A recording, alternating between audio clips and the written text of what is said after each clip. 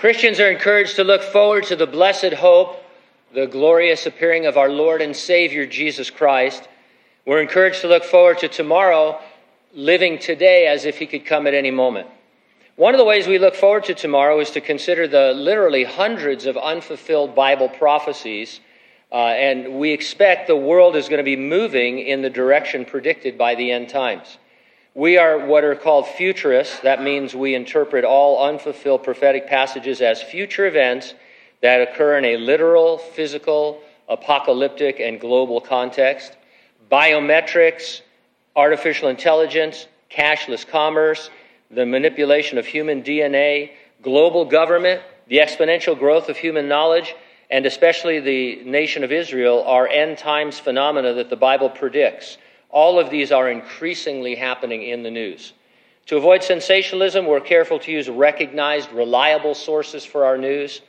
And we're not saying the things we report are the definite fulfillment of prophecy. We're saying that they are the things you would expect to be happening in the build-up to the future 7-year Great Tribulation.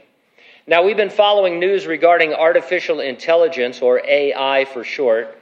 AI is of prophetic interest to us for at least these two reasons. Number one, in the revelation of Jesus Christ, we are introduced to something called the image of the beast. It is made by the false prophet, and it is the agent for making sure that global commerce takes place by the mark on your hand or forehead. And this image of the beast, it says, comes to life and is able to enforce those rules and even kill individuals who refuse to worship the beast. And so if we had to guess today, we're not saying it is, but if you say, well, what could do that? What does that sound like? It sounds a lot like artificial intelligence, and that kind of makes sense. And then secondly, in the last the last chapter of the Old Testament book of Daniel, Daniel is told that in the last days, human knowledge is going to grow at an exponential rate. AI is being called mankind's greatest achievement, and it is growing at an alarming rate. No one seems to be able to find a brake handle to stop it. And so to say that AI is an example of exponential growth of human knowledge is a severe understatement. It is the most profound invention or discovery, whatever you want to call it, of all time, in terms of, even scientists are saying, because it is outpacing human knowledge, all human knowledge, and having a life of its own. Now, along those lines, I submit the following. Colonel Tucker Hamilton is the USAF's chief of AI test and operations. Initially, Hamilton said that an AI-enabled drone killed its human operator in a simulation conducted by the U.S. Air Force in order to override a possible no order stopping it from completing its mission.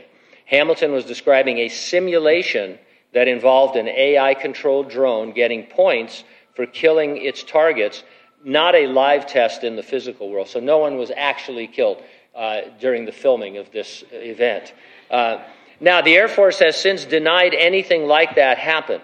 But before they did, Hamilton was quoted as saying the following. He said, "We were training it in simulation to identify and target a surface-to-air missile threat, and then the operator would say, yes, kill that threat. The system started realizing that while they did not identify the threat at times, the human operator would tell it not to kill a certain threat, but it got points by killing threats. So what did it do? It killed the operator.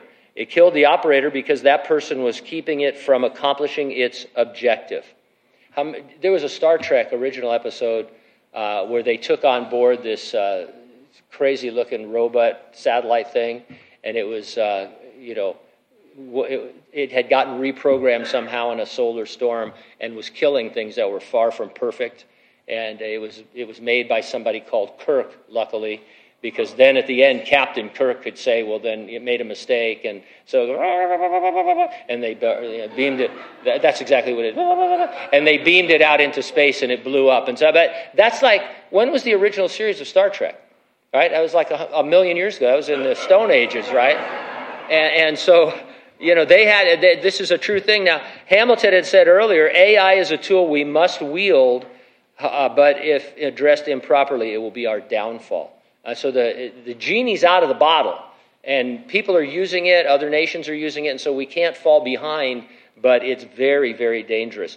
In the article I read, the reporter said, outside of the military relying on AI for high-stakes purposes, it's already resulted in several severe consequences. Most recently, an attorney was caught using ChatGPT, something you can download right now, for a federal court filing after the chatbot included a number of made-up cases as evidence. In another instance, a man took his own life after talking to a chatbot that encouraged him to do so. These instances of AI going rogue revealed that AI can go off the rails and bring harm to users. Even Sam Altman, the CEO of OpenAI, a company that makes some of the most popular AI models, has been vocal about not using AI for more serious purposes. When testifying in front of Congress, Altman said that AI could go quite wrong and could cause significant harm to the world. More recently, a researcher affiliated with Google, DeepMind, co-authored a paper that proposed a similar situation to the Air Force rogue AI-enabled drone simulation.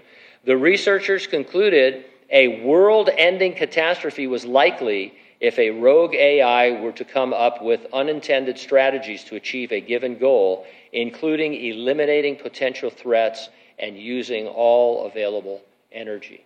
And so it's a little bit comical still, but it's very real. And we're headed into a science fiction type environment. Now, AI, however, is not going to break the world. God has told us what is going to happen leading up to his second coming. When we read the book of the Revelation, especially chapter 6 through 18, this isn't a suggestion of what might happen. It's not a fantasy. It's not an allegory. God says, I'm going to show you the last 7 years before my second coming. And so AI probably will fit into that, but it's not going to be the apocalyptic end of the human race. People think it is, however, and it makes a good foundation for you to begin to share the Lord with them.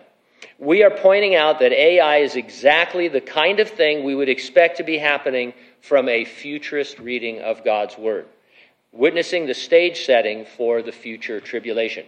As I'm excited to tell you every week, we, meaning the church, believers of this age, we will not be here for any part of that great tribulation. Jesus promised the church that he would keep us out of that entire time of trouble. That's in a promise he made to the church at Philadelphia that we claim as well. And so what's going to happen? He'll return, resurrect the dead in Christ, rapture or snatch away living believers, giving us our immortal bodies, and we'll be in heaven to return with him at the end of the Great Tribulation into the millennial kingdom that we're going to talk about today in the book of Isaiah.